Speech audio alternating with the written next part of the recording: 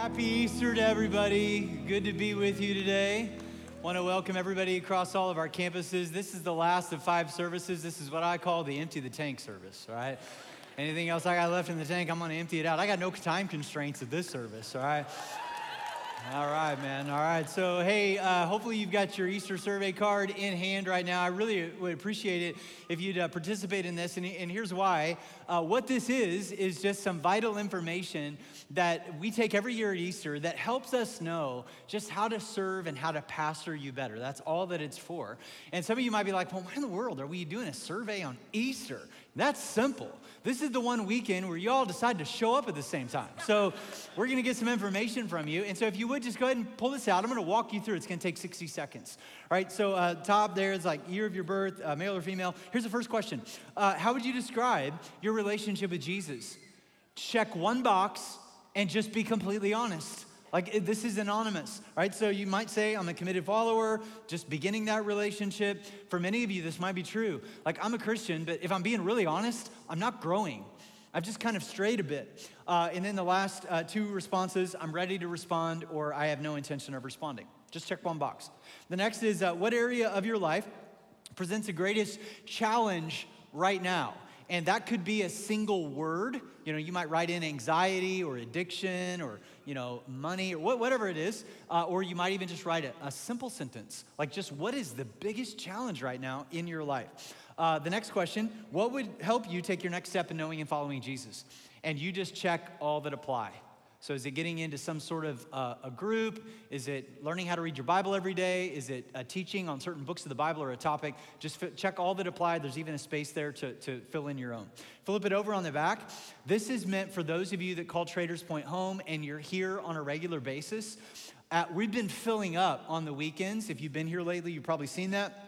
So we're just wondering, would you be willing to switch services from the service you normally attend to a different one? Just mark yes or no. And then the last question, if yes, which of the following new times would you most likely regularly attend? There's 2 options here, a Thursday p.m. service at 6 o'clock or a Sunday 8 a.m. service. This is the 11 o'clock crowd, so you're like, no way. All right, so I get that. Or you might just go, hey, neither of those work for me. All right, just be honest, fill that in. And drop this off with somebody before you leave today. Thank you for taking the time to fill this out. This is honestly more helpful than you could possibly know. Man, I'm so glad that you're here. If you got a Bible, go ahead and grab it and turn to John chapter 20. And, I don't know about you guys, but one of my pet peeves when I'm listening to somebody give a talk or a message of any kind is when I just have no idea where they're going with it. You ever been in one of those talks? It's just like, man, I can't figure out the outline. Like, I don't know where you're taking us. Like, this is all just kind of seems like a bunch of random thoughts. It doesn't even seem like you prepared. Like, that is a pet peeve of mine. And what I hate worse than listening to a talk like that is giving one. So what I want to do today is I just want to, tell you where I'm going.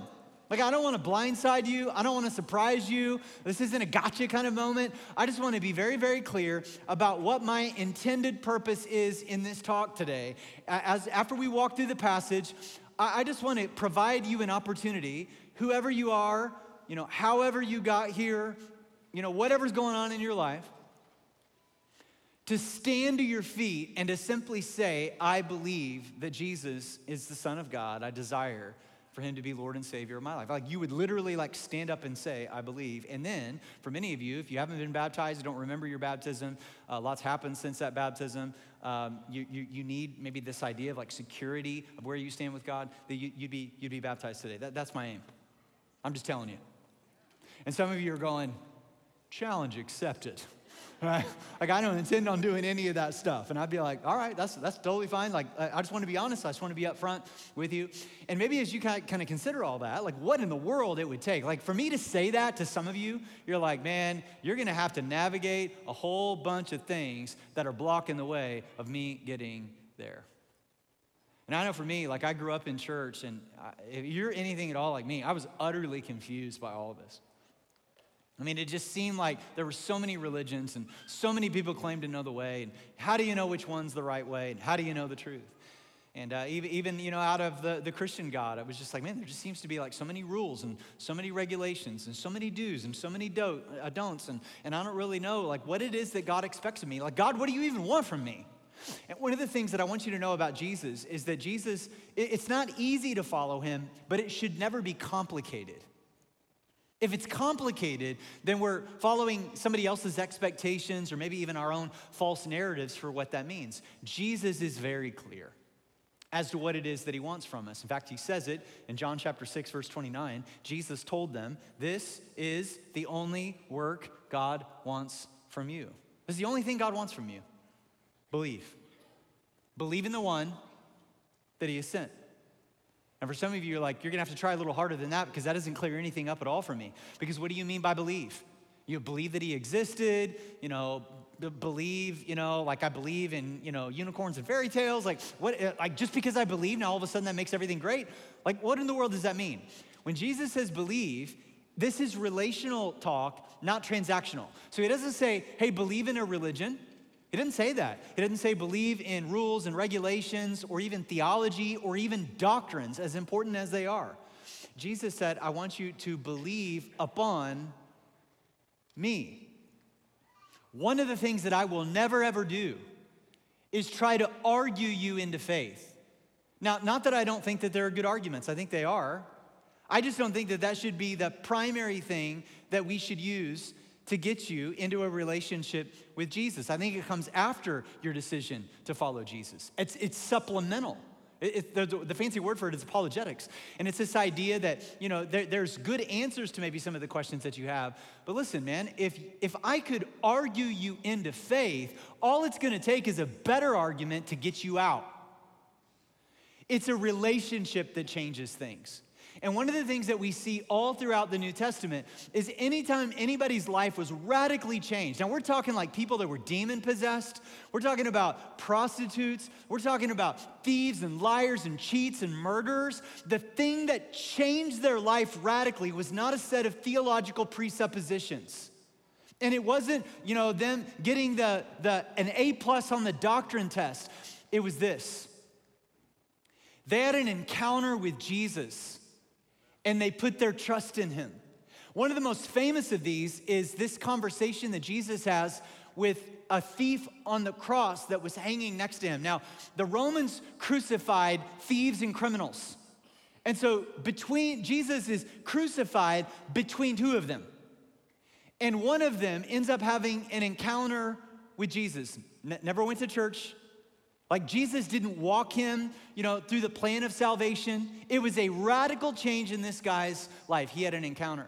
And one of my favorite preaching clips of all time, and when I say clips, I mean, one of my things that, one of my favorite things to do, I'm just gonna kind of nerd out on you for a minute, is I'll get on YouTube and I'll, follow the YouTube rabbit trail. But it's usually like, preaching clips. That's so nerdy, right? So it's like the ESPN of pastors. I'm just like, ooh, look at that highlight. Oh man, I could perfect my shot, right? And so, and one of my favorite preaching clips of all time is a 60-second clip from a guy named Alistair Begg. And he talks about the thief on the cross, and I want to show it to you. Take a look at this 60-second clip. Think about the thief on the cross. What an immense, I can't wait to find that fellow one day to ask him, how did that shake out for you? Because you were cussing the guy out with your friend. You'd never been in a Bible study. You never got baptized. You didn't know a thing about church membership. And yet you made it. You made it. How did you make it? That's what the angel must have said, like, what are you doing here? Well, I don't know. What do you mean you don't know? Well, because I don't know. Well,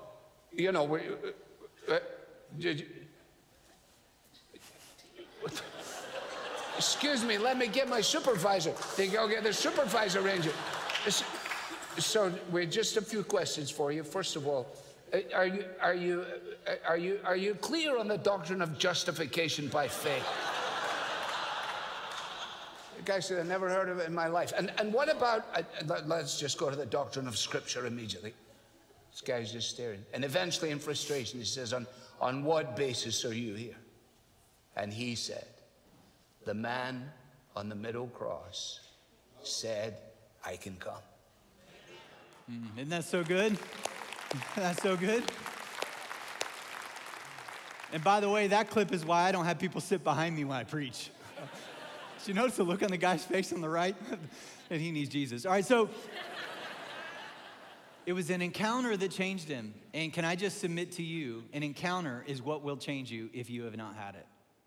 It's not a sermon. It's not understanding theology. It's not getting the right doctrines right. It is an encounter with the living Jesus. And honestly, guys, that's what I've been praying for you today. Like all week long, I've been praying that you would have an encounter with Jesus. But maybe for you right now, maybe you're like, well, I'd really love to have that, but there's some baggage in the way. And I would just simply say that, man, that's totally fine. All of us are human beings. We're going to have baggage in the way. And your baggage could be maybe something that you did a long time ago or something you are currently doing that makes you feel like you're unworthy. Maybe your baggage is church hurt of some kind, or somebody broke your trust, and it doesn't matter, whatever it is that's standing in the way. There's a prayer that you can pray. In fact, it reminds me of this father in Mark chapter 9. His little boy gets possessed by a demon, and Jesus comes in, and the father says to Jesus, Jesus, have mercy on us if you can. And that word if kind of triggered Jesus, and he kind of cocks his head, and he turns to the guy, and he's like, if? And he goes, anything is possible if a person believes. And then the father instantly cries out, I do believe. And then he gets honest. Help me overcome my unbelief. And maybe that's a prayer that you can mutter right now under your breath, right where you're sitting. And I do believe. God, I want to believe. Would you help me overcome my unbelief? And that is a prayer that Jesus will respond to. And he responds by sending his Spirit, his Holy Spirit, to help you overcome your unbelief. By the way, guys, none of us come to Jesus on our own. None of us come to Jesus because we see it ourselves or hear it ourselves or come to understand it ourselves. If you came to Jesus, it's because the Holy Spirit prompted you, convicted you, and led you to it. You can't do it on your own. And so right now, maybe what you need is to say, God, would you help me overcome my unbelief? Right now, I don't know if I buy what this guy up front is saying. Like, I don't know if I believe. Like, there's a whole bunch of challenge. But right now, would you send your Holy Spirit, if you're real at all, to help me overcome my unbelief? And he will. And this is why Jesus referred to the Holy Spirit as the Spirit of truth. He'll tell you the truth. And the truth will initially hurt, the truth will bring conviction, and then the truth will set you free. The truth brings life. And he refers to Satan as the father of lies. So the question is, who's influencing me the most? The spirit of truth or the father of lies? And for some of you, you're going to be deceived no longer, and you're going to have an encounter with Jesus today. At least that is what I'm praying. Listen, if you are tired of life, you're ready for Jesus. And in John chapter 20, the disciples, they were tired of life. They'd been beat up. Like the last 3 years, they've been following Jesus around. They're confused most of the time because they think Jesus is bringing about an earthly kingdom. They just don't understand what he means. He keeps talking about his death and resurrection. They never get it. And then the Romans arrest him, and then they crucify him. He's murdered in front of them. That would have been traumatizing. Think about that for a minute. Somebody that you've been spending every waking minute with for the last 3 years, and they are murdered in front of you. That would have rattled you to your core. And in John chapter 20, verse 19, John writes and says, that Sunday evening, this Sunday evening is the Sunday evening after Jesus' bodily resurrection. The disciples were meeting behind what kind of doors? Locked doors. And here's why. They were afraid of the Jewish leaders. Why were they afraid? Well, if the Jewish leaders could kill Jesus, they were likely next. It's amazing what fear does to our lives and the grip that it has upon us. It's amazing what fear does to deafen our ears to good news. If you go back to verse 18, Jesus has already physically appeared to Mary Magdalene. And then she runs back to the disciples and she's like, guys, I've literally seen Jesus resurrected. He's alive. And it's amazing to me that they don't immediately run out with her and try to go find him. Instead, they're behind locked doors. Fear had deafened the news that Mary had come to bring. And so there they are, locked doors, and it says next, suddenly. Like that just like that's what it means. Like just right then and there, Jesus was standing there among them. I love that so much. It doesn't say Jesus called ahead. It doesn't say Jesus knocked on the door. The visual that I get is like the disciples are all, they got the lights kind of down low. They're all huddled behind the locked door. They're like, hey man, like James, like, do you hear anything outside? And all of a sudden Jesus just standing behind him. He's like, hey guys, what are we listening for? And they're like, JC, it's like, where did you gotta stop sneaking up on us like that. And he's just like standing there. Now notice the very first word out of Jesus' mouth. Some of you need to hear this word today. Peace. Peace be with you. And as he spoke, he showed them the wounds in his hands and in his side. Why say the word peace? Because he knew they didn't have it. Why show them the wounds in his hands and side? Because he knew they needed to see it, because they were struggling to believe. And as they did this, they were filled with joy when they saw the Lord. And again, he said, second time of 3 times in this passage, Jesus is going to say this word. Peace be with you. You just got to understand, man, the disciples were not expecting to ever see Jesus alive ever again. If they did, they would not have been in a locked room. They would have been running out searching to find him. They thought he was dead. And this is one of the many reasons why I believe that the resurrection narrative just rings true. Now listen, if you're struggling to believe that somebody could come back from the dead, I totally get that. That is not crazy. That is hard to believe. And yet you got to read the narrative and say, okay, well, if it isn't true, like if it's fiction, then the guys that were writing it, they would have written it differently. There's a whole bunch of things that I could point out. For the sake of time, I don't have time to go through the whole list. Let me just point out 2. If you were going to make up the resurrection narrative, the very first person that you would have had Jesus appear to is somebody really, really important whose voice would have carried weight all throughout the land. Somebody like, I don't know, Pontius Pilate. Have Jesus show up to him. And all of a sudden, he's the one declaring that Jesus is resurrected. But instead, the very first person that Jesus showed up to, and I love this so much, was Mary Magdalene, a woman. And in that day and time, many of you know this, that a woman's testimony was not viable even in a court of law. I'm not saying that's right. I'm saying that's what it was. And so if they were making it up, they wouldn't have had a woman be the first one to see Jesus. They would have had somebody whose voice carried weight. The second thing is if they were making it up, the disciples wouldn't have made themselves look so bad. Like if you're making it up, they would have been like, oh, we totally knew he was going to resurrect from the dead. That's why we were all camped out around, the tomb all night long. So as the sun came up on that Easter morning, we were all huddled around, and, as the stone began to roll away, we were counting down 10, 9, 8, and the stone comes out, and Jesus comes out, yeah, we did it, and they're celebrating. But instead, they're like, no, he'd resurrected, he'd appeared to Mary. We're locked behind doors because we're afraid. Man, that just rings true. And then it says in verse 24, one of the 12 disciples, some of you maybe have heard of him, Thomas. Oh, Thomas. He wasn't with the others when Jesus came. We don't know where he was, but I totally get this. It always seems like I'm missing the main event. Aaron, did you see the big game? No, I totally missed it. Didn't even know it was on. Aaron, did you see the, oh, man, I was out, And Thomas, misses the main event. That would have been so bad. He comes back in. I don't know where, he came back from Meyer or something. With more chips or something, and they're like, Thomas, you would never believe this. Jesus was just here. And for whatever reason, Jesus had already left. And so in verse 25, they tell him, they go, Thomas, we have seen the Lord. And here was his reply. Some of you are really going to resonate with him. I won't believe. Unless what? Unless I see. And I don't know about you, that sounds totally reasonable. I won't believe unless I see what? The nail wounds in his hands and put my fingers into them and place my hand into the wound in his side. And I would imagine the disciples are all standing there slightly offended. You don't believe us? We literally just saw, Mary saw him. You're not going to believe our testimony about this? We put our fingers in the wounds in his hands and in his side. And I would imagine Thomas is like, great. Did you take a picture? Did you think to get a selfie with him? That would help kind of back up your story. And they're like, no. And then how John writes the narrative is it just kind of stops there. And you pick up in the very next verse, we see that a week goes by.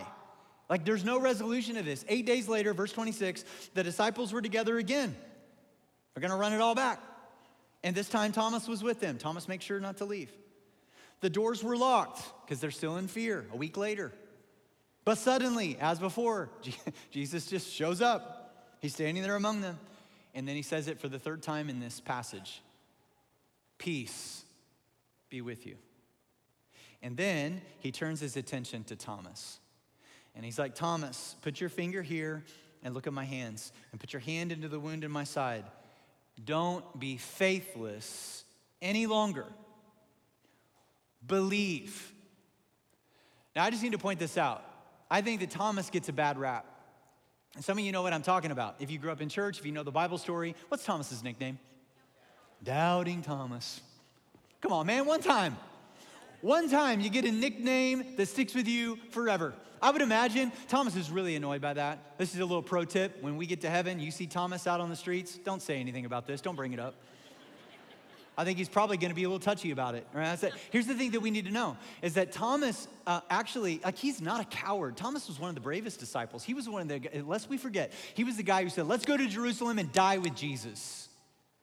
Thomas isn't necessarily a doubter. He's a realist, and I can respect that about him. Why is he a realist? Because he saw Jesus die. He was standing there and he watched him die on a cross. He didn't watch him swoon. He didn't watch him pass out. He saw the Romans, who were excellent at murder, by the way, they knew what they were doing, take a spear and run it into his heart. And dead people don't walk again. Thomas is just being real. And Thomas is like, man, I'm not going to believe it until I see it. And Jesus gives him the evidence that he needs. Now check out Thomas's audible response, verse 28. My Lord and my God, he exclaimed. And I want you to just underline that, circle it, highlight it, recognize that there was an audible response that came out of him. He didn't touch Jesus' hands inside and go, let me contemplate that for a while. No, his response was, my Lord and my God. Now here's the thing that you may not be expecting. Did you know that you and I are in this passage as well?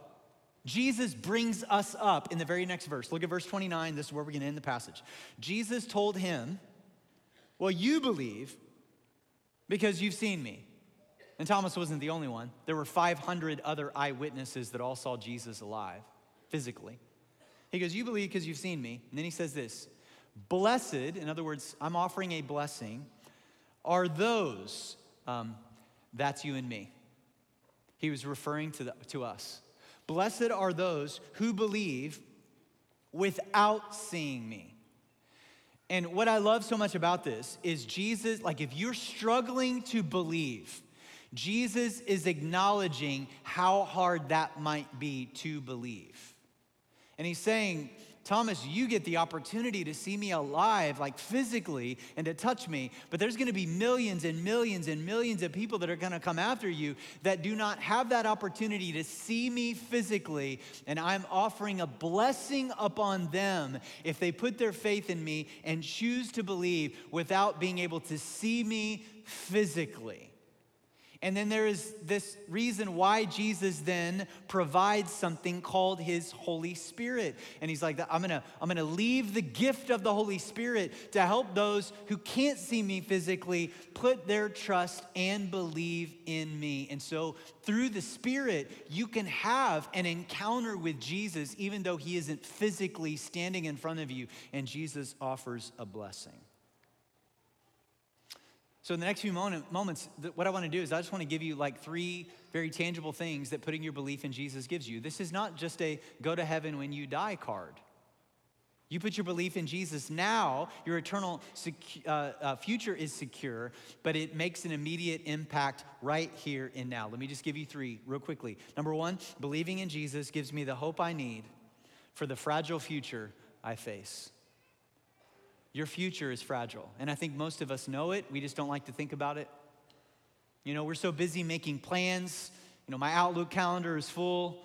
You know, we're always saying, you know, we've got spring break plans, and we've got summer plans, and here's our plans in the fall, and here's what we're going to do next Tuesday, and all that's fine and good. But how often do we stop and just really give some thought to our eternal future and where we're going? We get so prepared to live, but are we prepared for our future in eternity? And Jesus would say it this way in Mark chapter 8. He would go, what do you benefit if you gain the whole world but lose your own soul? Is anything worth more than your soul? And there are so many things that are outside of our control, and putting your belief in Jesus offers us hope for just this fragile life that we all face. Here's number 2, believing in Jesus gives me peace when I face anxiety and fear. Jesus says the word 3 times in this passage because he knew they needed to hear it. Peace, peace, peace. And anxiety and fear is a huge issue in our culture today. And I'm not gonna do an extended treatment of addressing those. I have. In fact, you can find just recent sermons where we spend a whole hour just talking about anxiety and fear. I'll just simply say that when we are so wrapped up in fear, it not only robs you of life, it just ushers you right into death. And in John chapter 14, verse 27, Jesus says, I'm leaving you with a gift, peace. Peace of what? Peace of mind and heart. And the peace that I give is a gift the world cannot give. In other words, you can't find this anywhere else. And he goes, so don't be troubled or afraid. Here's the third thing. Believing in Jesus gives me the courage I need to face every challenge that comes. And there is just going to be another challenge around every corner, isn't there? You know, it's like, have you ever said this? Like, hey man, like when life settles down, then I'll get serious about this. When life settles down, then I'll turn my attention over here. When does life ever settle down? There's always another challenge. Like I'm reminded of the words of that great theologian, Mike Tyson, who said, everybody's got a plan until they get punched in the mouth. And there's just a challenge around every corner. And the issue isn't to be challenge free. The issue isn't to escape challenges or to wait till things settle down. The issue is to plug into the power that will sustain you through the challenge. This is what Jesus would say is he goes, hey, what should we do? What should we? And Jesus goes, here's an analogy. You just be the branch. I'm the vine.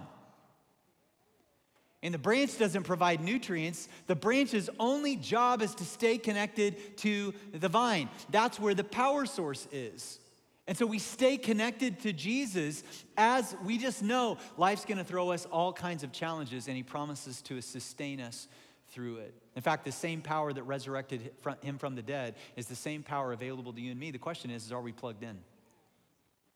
So not long ago, I went into our pantry and I was trying to make some toast in the morning, and I pushed the button down and I'm waiting for the toast to pop up, and nothing ever happened, never heated up, no toast, and so you know I'm shaking it and banging it, and as you should do, and trying to figure out how to fix it, and put it down again. It's not working, and so I go out. I'm kind of frustrated. I tell my wife, I'm like, hey, on the way home from work tonight, I'm gonna stop at the store. I'm gonna get a new toaster, and she's like, why? And I'm like, because it's broken. She's like, I don't think it's broken. I'm like, yeah, it's broken because I banged on it. It didn't work.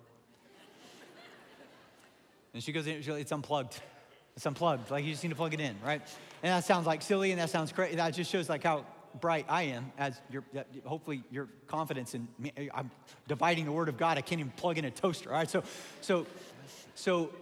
But the same question is true here. Here's just a pastoral observation. This is not an accusation. This is an observation. And I say this with great empathy and understanding because I've been there. My pastoral observation over the last 3 years is there's been a whole lot of people due to the pandemic and everything we've been through over the last 3 years, that whenever life has gotten really messy and painful and complicated, have unplugged. And I've talked to so many people, they'll like see me and they'll just like, yeah, I have a marriage problem. I haven't been to church in a while. My marriage has been falling apart. And I've just been really going through these bouts of like mental health, and so I had to stop serving in this ministry, and I've just kind of pulled away, and I'm meaning to get back. I'm about ready to get back. Or I lost my job, or I've had this like health thing, and I've just sort of retreated. Now, please don't misunderstand what I'm trying to say here. Is there ever a time for you to take a break? Absolutely. Is there ever a time for you to Sabbath? You bet. I don't want anybody burning out serving in a ministry. But why is it that every time our life begins to fall apart, we think that the answer is to unplug and to retreat, instead of leaning in and staying plugged in to the power that God provides through the community of faith? And I want to invite some of you to replug back in. In Ephesians chapter 1, it says, I also pray that you will understand the incredible greatness of God's power for us who what? Believe him. This is the same mighty power that raised Christ from the dead. Do you understand what that passage is saying? That the same power that raised Jesus up from the grave is available to you no matter what you're facing if you just plug into it, right? So how do we get it? How do we get it? I'm gonna run through this real quick. How do you put your belief in Jesus? Well, first of all, I need to believe that I'm a sinner, but I'm a sinner worth saving. And all of us are guilty of sin. Now, all this sin means is it's an archery term. That means to miss the mark. So if you got with your crossbow and you're like, shooting at a target and you're just off center, it's missing God's best for your life. That is a good definition of sin. It's just missing God's best. He's creator God. He knows how your life works best. He knows how your sex life works best. He knows how your thought life works best, your relationship life, like your money life, all that stuff. He knows how it works best. And when we say, nah, I think I know, that's sin. Here's how Romans describe it. When I began to worship money, sex, and power over creator God, those are good gifts that he gave to us, but we worship the creation over creator God. That's sin. Luther would use this term to kind of describe it. It's a Latin term that just means that it's like life turned in on itself. Like you're only focused on self rather than God or others. And all of us are guilty. In fact, the law in the Old Testament is so extensive that it's just basically saying if you took all of the law of God, which goes way beyond the 10 Commandments, by the way, which I don't know about you guys, but like I fail at just about all the 10 Commandments. And he goes, but the law goes much more extensively than that. The law is there to basically show us what righteousness looks like. Like if you want to know how good enough to be to get into heaven, just follow all of the law perfectly and completely. And by the way, nobody can do it. Nobody's ever done it. The only exception is Jesus. In fact, in Romans chapter 3, it says, no one can ever be made right with God by doing. That's the definition of religion. Just do enough. We can't be made right with God by doing what the law commands. Well, why do we have the law? Well, the law is simply there to show us how sinful we are. It's a mirror. And then it says this, but now God has shown us a way to be made right with him without keeping the requirements of the law. That's one of my favorite sentences in the Bible. That's like saying I can get fit because the calories in the donuts don't count. It's like saying we can be made right with God without keeping all that law, as was promised by the writings of Moses and the prophets long ago. Verse 22, memorize this, write this out, put this on your mirror, tattoo it on your arm. We are made right with God by placing our faith in Jesus Christ. That's it.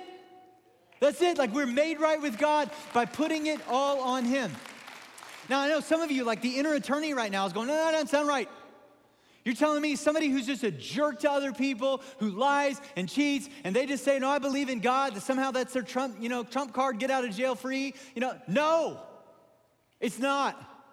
Because when you place your faith in Jesus, that should be a transformational thing. All of us know somebody who's a really, really, really, really good person, but they haven't yet put their trust in Jesus. And we all know somebody who's a really crummy person who uses this as a trump card, and Jesus knows the difference. He'll sort it out. He says, no, man, you are made right with God, not by believing in a set of presuppositions, coming to church every week, or being religious. You're made right with God when your life is hidden in Jesus Christ, and he paid the debt so that you could be set free, no matter what. This is true for everyone who believes, no matter who we are. It doesn't matter where you've been. It doesn't matter what you've done. Some of you are having an affair right now. That doesn't matter. God is beckoning you and calling you out of that. It says you are so loved. Some of you right now are up to your eyeballs in an addiction. Some of you right now are doing things unethically, immorally at work. You're cheating people out of money. You know it. You're here. You're ashamed. You feel like the roof's going to cave in because you're here. This is for you. Some of you are like, no, Aaron, you don't understand. You don't understand what I've done. You don't understand where I've been. And I would just simply say you are overestimating your sin and you are underestimating the power of a Savior who walked out of a grave so that you could be set free.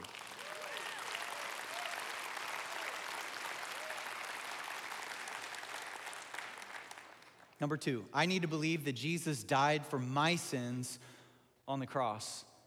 Some of you would be like, man, why is this? Honestly, I think that all the world's major religions are essentially the same. They just get a few details wrong. It's kind of like the big elephant, and Christians are holding on to the trunk, and Hindus are holding on to the tail, and Muslims are holding on to a leg. And we've all got pieces of the truth, and we put them all together. You've never studied all the religions because they're fundamentally different.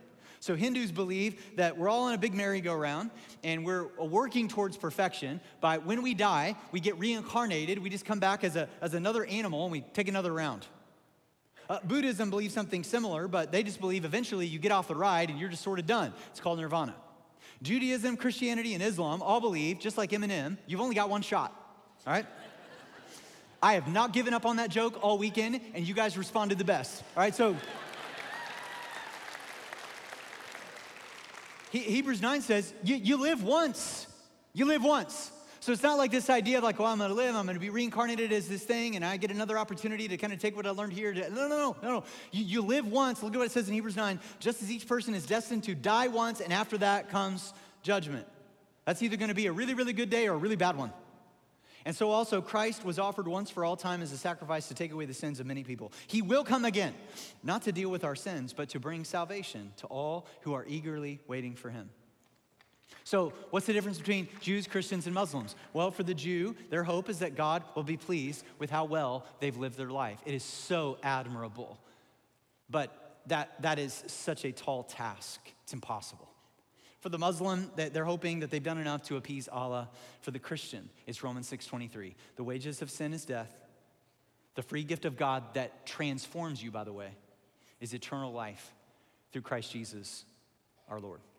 Number 3, I need to believe that Jesus physically rose from the dead. You need to believe that. Because if you don't, like the power isn't there for whatever it is that you're facing. Listen, I have been to a lot of graves of well-known people.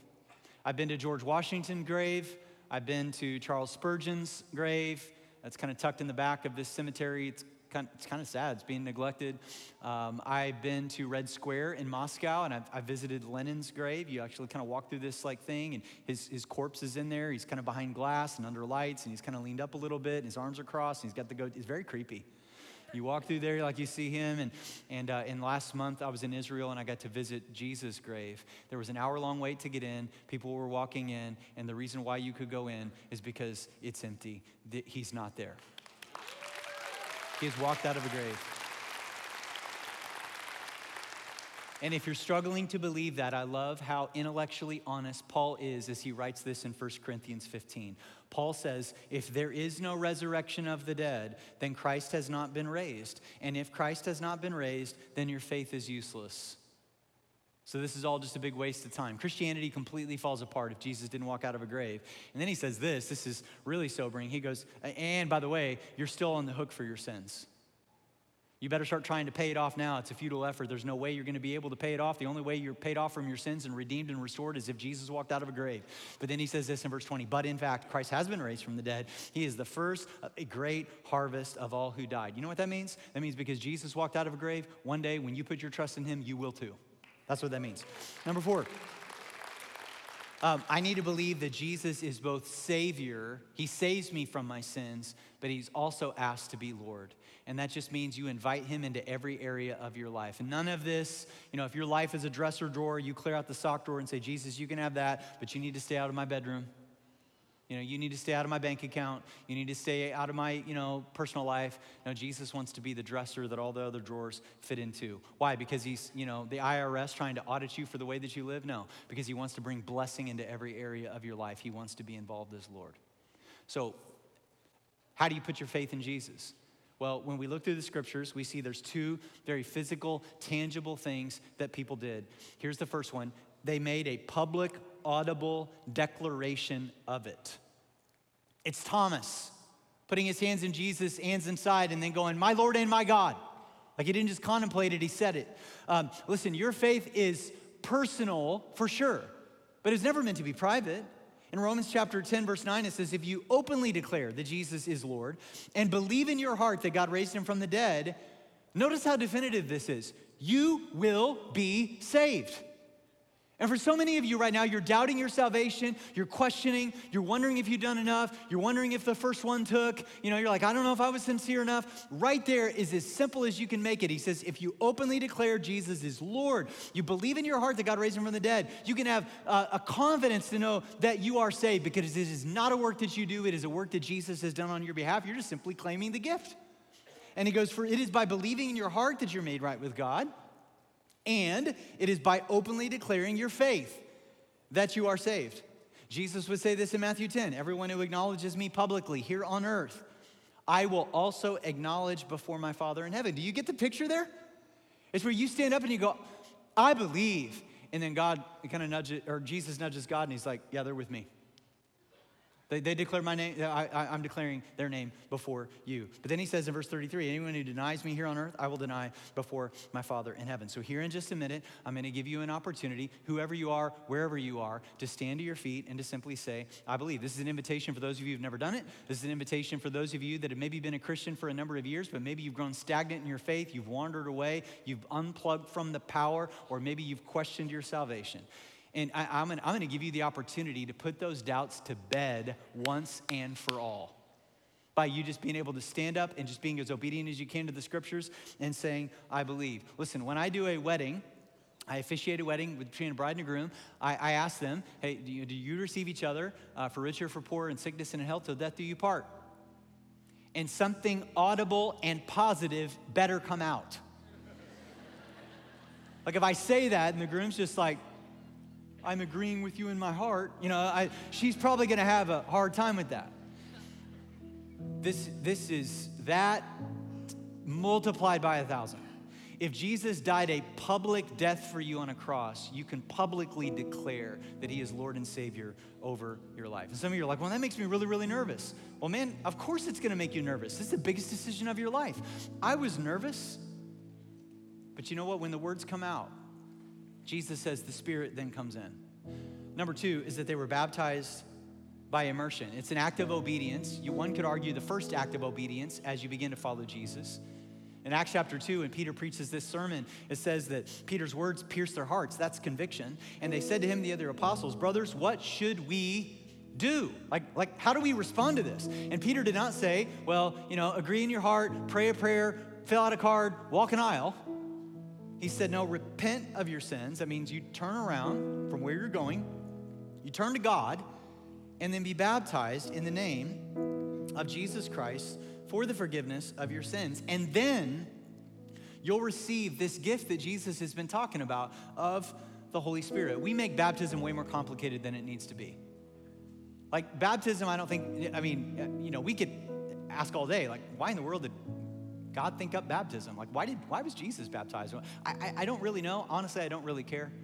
It is something that he has asked us to do, and it's powerful. It's powerful, and here's why. Because it symbolizes your watery grave, and you need that to become a new person in Christ. So it's not what saves you. It is actually a picture of what saves you. And so you're being lowered into the water. It's a grave, and you're being brought up out of it. It's not a work that you do. It's being done to you. And you're being brought up as a new creation. 1 Peter would say this represents a cleansing, not of dirt from the body, although we've had a lot of baptisms. It's a little dirty, all right? Don't let that deter you, though. But a pledge of a good conscience towards God. And man, we just jump through all kinds of hoops on this. Well, let me wait for the time is right, and let me wait till life settles down, and let me wait till I overcome this addiction, and let me wait till I end that relationship. Guys, I had a conversation with a lady backstage that was beautiful, and she just said, I've been running from God for 30 years. I didn't come here today intending to be baptized, but she said, I just felt that if I didn't do it today, if I didn't put my trust in Jesus, I'd never do it.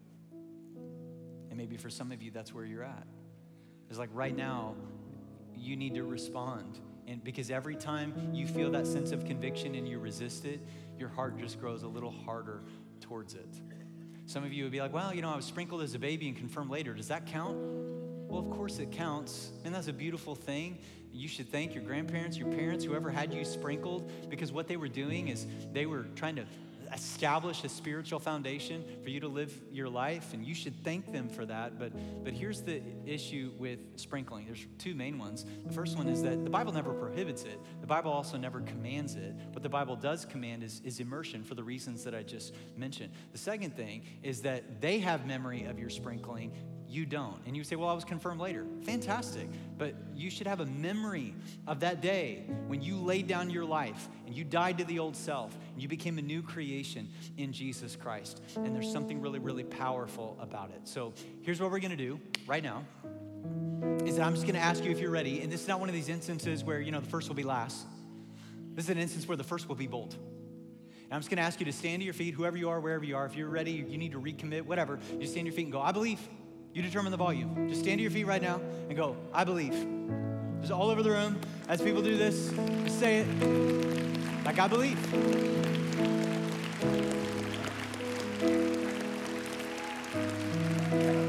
You can stay standing to your feet.